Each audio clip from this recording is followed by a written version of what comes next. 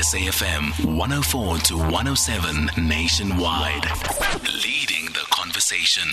23 minutes after 4 o'clock, we're in conversation next with Jo-Anne Otto, who is the Cape Winelands District Municipality spokesperson.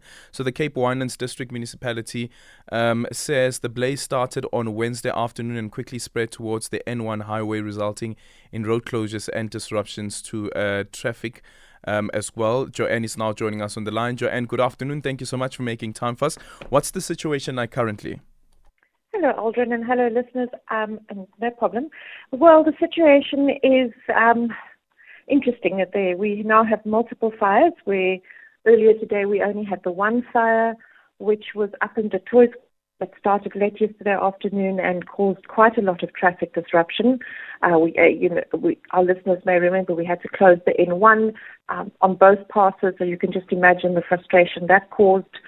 And then late this afternoon, another fire was caused by lightning in the town of Tilbach. So we now have two fires. To that we sent helis, and it looks like things are sort of under control there.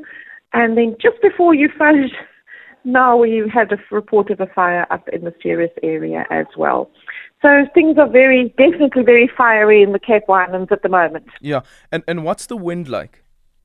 Well, funnily enough, the wind on the mountain side is stronger, as it always is. Mountains cause wind; they have their own wind structures.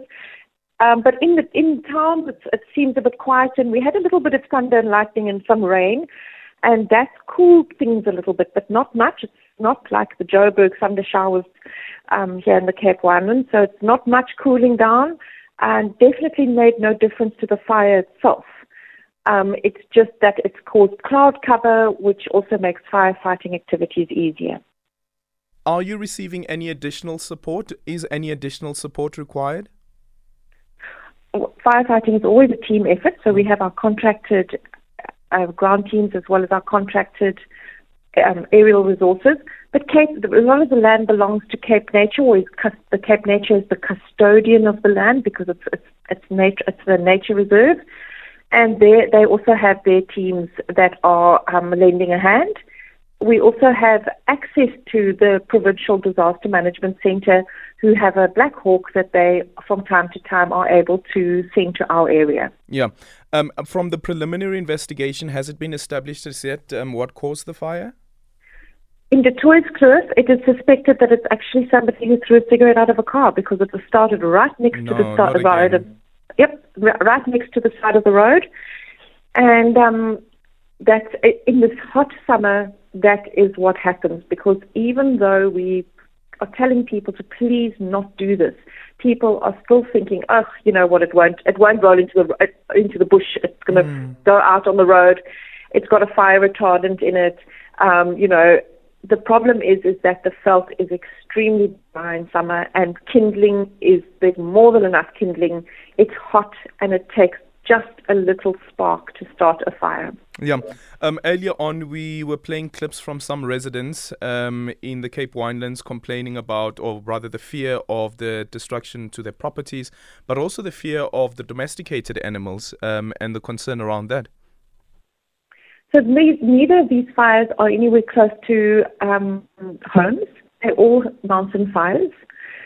People are correct to be concerned about their animals and their homes. And the reason this is because so many homes border on natural areas.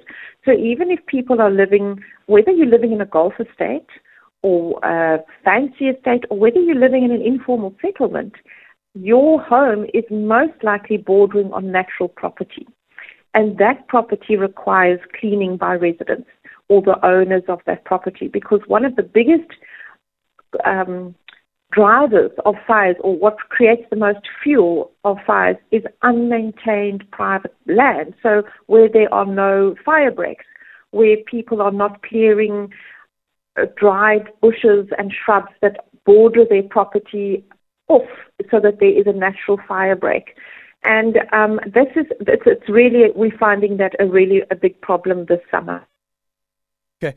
Jo-Anne, thank you so much for your time. Really appreciate it. Thank just you, getting Aldrin. an update there on what's happening in the Cape Winelands. As you just heard now, there is a third fire that has now broken